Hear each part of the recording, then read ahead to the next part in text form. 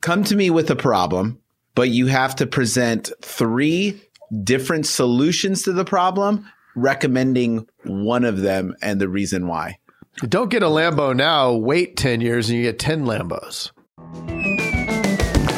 Buckle up. It's the Insurance Dudes Podcast.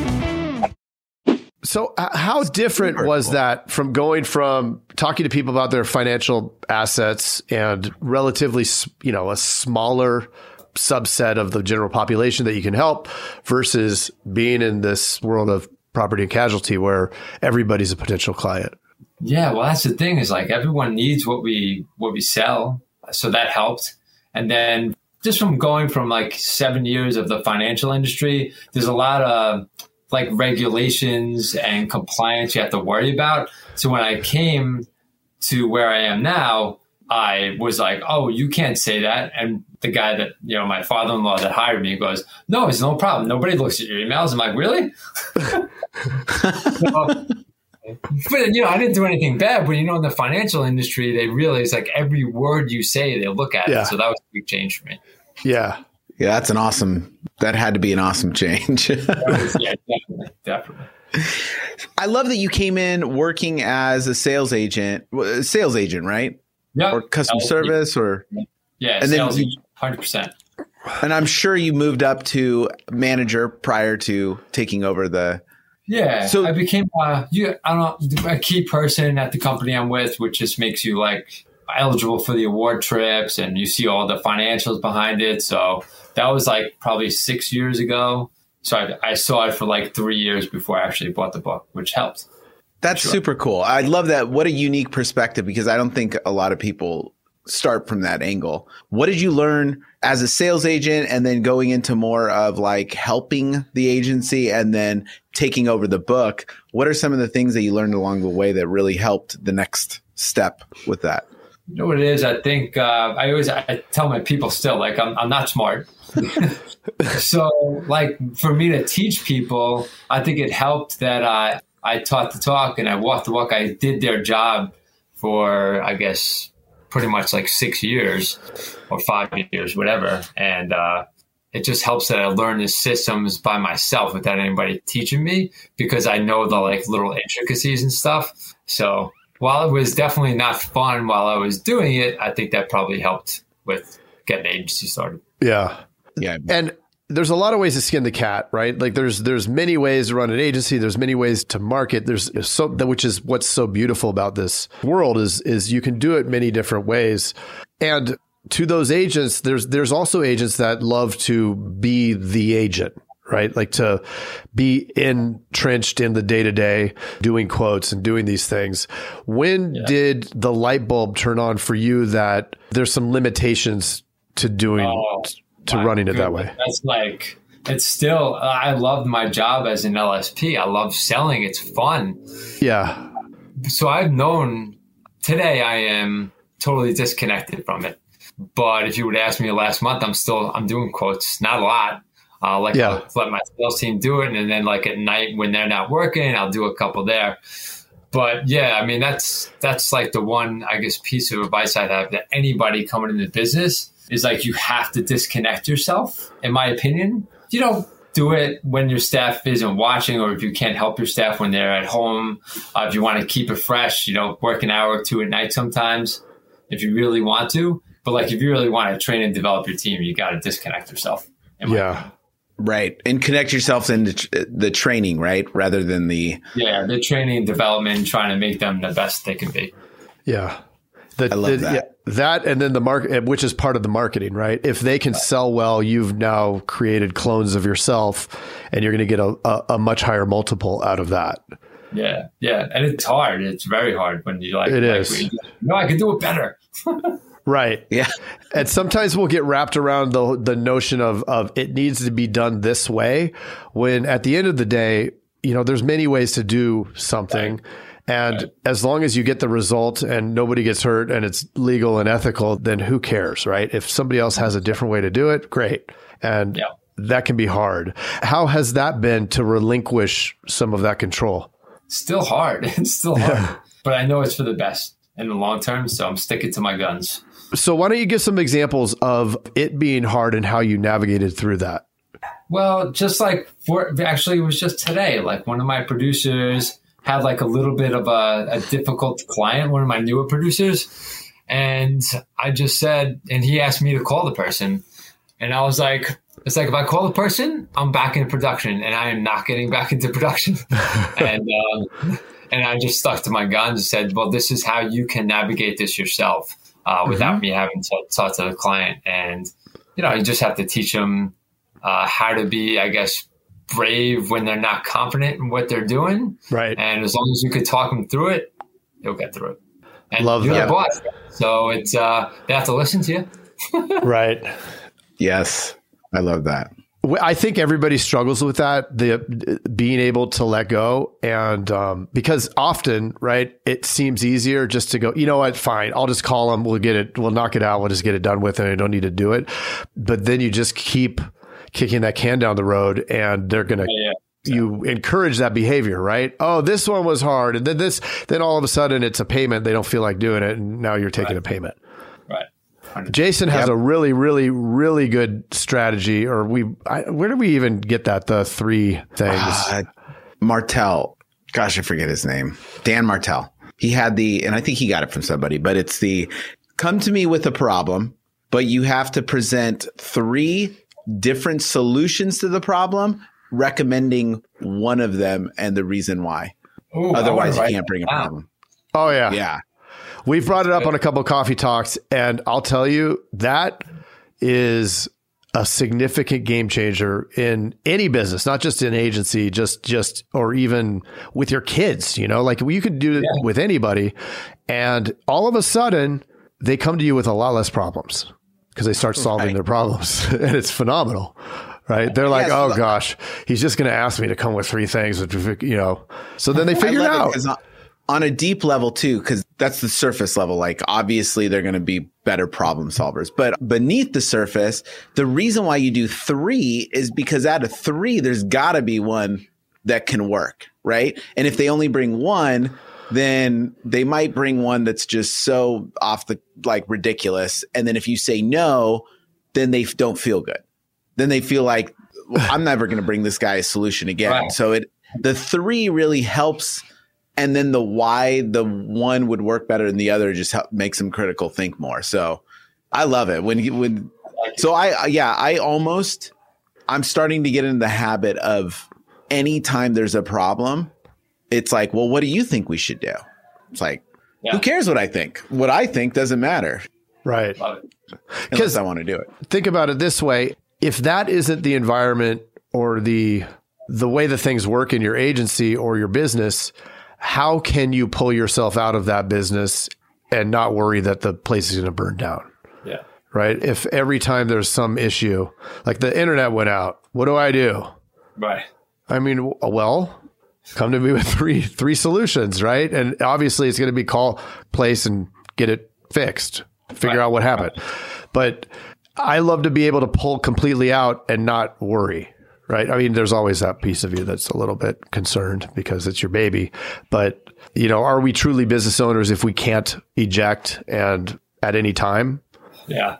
What are some other things or strategies that you've used going from the sales agent role into the management and successful agency owner role that really were some shifts for you that helped?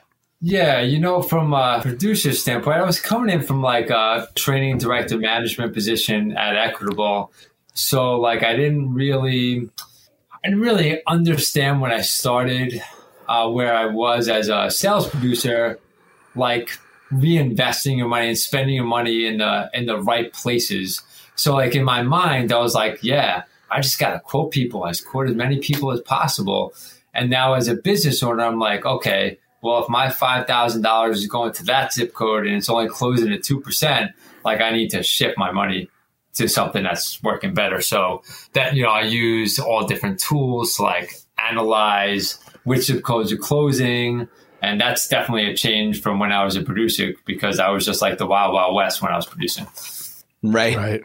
That's a great tip because they don't see that, right? Our team doesn't see that. sometimes it's a good idea to tell the team what you're doing and to let them know that you're really trying to help them in that way. But yeah, looking at it, the wishing and hoping strategy doesn't work well in sales. The analyzing the data and just going straight off of data works a lot better. Yep. Well, and especially in your state, right? And we know this because with Teledudes, we've had a lot of people come in and then eject in New York because it's tougher, right? So instead of honing down on the data, because somebody's winning, right? There is somebody in New York that is selling insurance. Like you can't just say, oh, it's just tough here. It doesn't work. It's like, no. Yeah. You just have to get a little bit more strategic and properly place the resources so that you can get a good return on that. And that's what I love. You've done that. And what's that? Our premiums are huge. It's crazy. Yeah. I mean, sometimes you got one car paying $3,500 every 6 months. Like, whoa, all right. Well, there you go, right? And with that kind of premium, then you have a lot of wiggle room and you know, okay, well, I can spend up to whatever that brings in, right? From a cash flow standpoint. And you know that you'll still be profitable. I know New York's so difficult to compare with the rest of the US.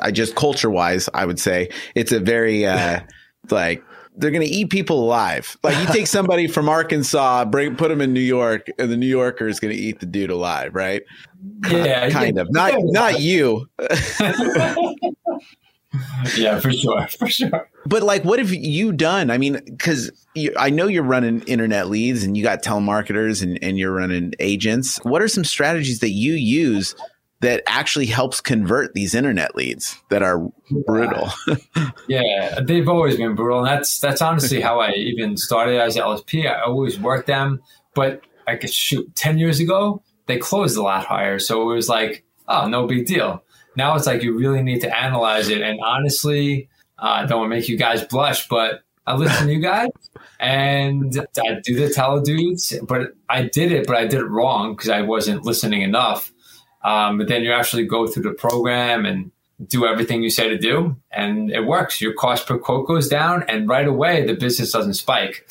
But if you have faith that your cost per quote is low enough and you're quoting up people in the right zip codes, like it's going to happen. You just got to stick to your guns. Yeah. That was 1,000% unprompted, and thank you so much. That's true. That's amazing. Well, I mean, but I think that, Jason went through it, I went through it, and it is tough, right? Because we're in this world of instant gratification, and you're saying, well, I'm buying the lead, and they wanted it right now. It's like, well, kind of, right? And there is that lag time. And how did you emotionally get through that? Like, how did you hang in there when it was like, you're at that breaking point, like, oh man, this isn't working? I guess the same way as I navigate the stock market. Hold on. You know what's going to come. Right. You got to be patient. Yeah. Totally. What are some of the things that you personally have doubled down on? Like, what are your non-negotiable between you and your sales team that help you guys to win? Yeah. I mean, everybody on the team so far has a positive mindset. If somebody doesn't have a positive mindset, it was I'm a relatively nice person, I guess. And firing was never easy for me. So that's something that's having to say you're not a good fit quicker is probably one of the smartest things you can do as a business owner, because you can tell right off the bat if somebody's complaining that the leads suck, then they suck. Yeah. Right. We know the leads suck. Come on. Right. That's so funny. Yeah. I literally had a conversation with my team this morning. And at the very end of the conversation, these are dudes, so I can say this stuff. And I said, we're talking about winners and losers and the difference between winners and losers. And winners only worry about what they control. They don't worry about the leads suck, this sucks, complaining about this. Right. Because when you focus on those things, everything's going to continue to suck. But when you focus on what you control and you just get better, that's what winners do. Yeah. And so we had this thing where it's don't be a bee, right? So so we call everybody out. I said, you got to, yes, the baby. Yeah. Don't be a baby. We'll say that. And we said, you guys got to call each other out. If you see somebody complaining about leads, call them out.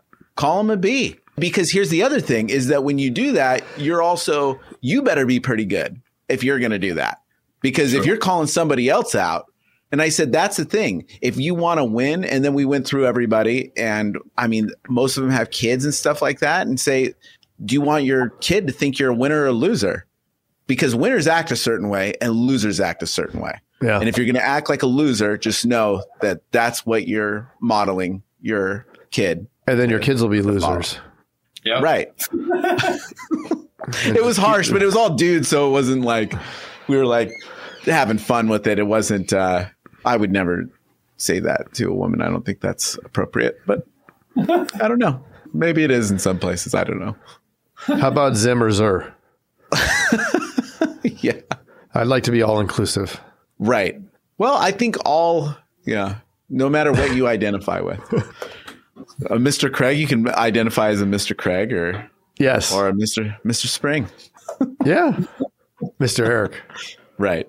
Yes. Well, yes. So Eric, what is the number one thing that you've learned across your journey that you would also give as your number one piece of advice for any agent in the agency to kickstart their agency or a new agent jumping in? Yeah, I mean, I'm kicking myself because I didn't do it when I started. But I think if you have success, you shouldn't get too excited the first year because you have money that you've never seen before, and then you put it towards stuff to, make you happy temporarily. And ultimately, that money could have been used to grow your team and marketing and stuff like that. So I think that first year agents, anybody's having success, not saying don't spend money at all, but you should calm down a little bit and reinvest some of that money that you made back in the business, because that's ultimately what's going to help you long term. Right. Don't get a Lambo now, wait 10 years and you get 10 Lambos. A fleet. Exactly. Get your fleet of Lambos, one of each color. I'm still driving a Chevy Malibu. There you go. I love it. Cool, well, Eric. awesome. Well, thank you so much for jumping in with us. I know it was kind of short notice, and I know you're busy, so really appreciate it. I think there's a lot of words of wisdom in there that anybody listening could use. So thank you. No, you got it. Thanks for having me. Appreciate it. Thank you. Great to have you, man. And we'll see you at the Elite Dudes. All right. Okay. Yes. See ya. Love it. See you guys. Bye. Hey, Jason. Yes, Mr. Craig. That was another awesome episode, wasn't it? Mm-hmm. Well, if people want to get a little bit more action and learn how to write 100,000 in premium off of even the worst internet leads, where could they go? They can go to live.teledudes.com. Ooh, that sounds exciting. Are we going to be there? Yes. It's a weekly call that we're doing right now it's live, and it will show you the process. The entire process is super awesome. I love it. Let's do it. Let's do it. Sign up right now, live.teledudes.com. Live.teledudes.com. That's live.teledudes.com. Hey, Craig, there's a new community that we are starting that I cannot wait to tell everybody about. It is our live texting community where you and I are going to answer people's questions and give them free content, right? Are you kidding me? We get to talk to them? Yeah, which is awesome, but they have to opt in. They have to text us at 520-214-2219. That's 520-214-2219. Nice. Craig, are you going to respond to these texts? I'm going to respond to them for sure. Live. I'm into it too. It's going to be awesome. And it's going to be our new texting community where we're going to get back to everybody that we can and drop some crazy content, free content, and free the calculator that you just came up with. That's right. The calling calculator, sales material. I mean, everything for insurance agents. This is it. It's the best texting community out there for insurance agents. Well, what the heck is that number again? I can't remember it. It's 520-214-2219. That's 520-214-2219. I love it. I'm going to text it right now. 520-214-2219. All right. I'll see you later, Mr. Jason. Bye, Mr. Craig. Wait, do they even listen to this on the radio anymore? I love it. I love it. Nice. All right.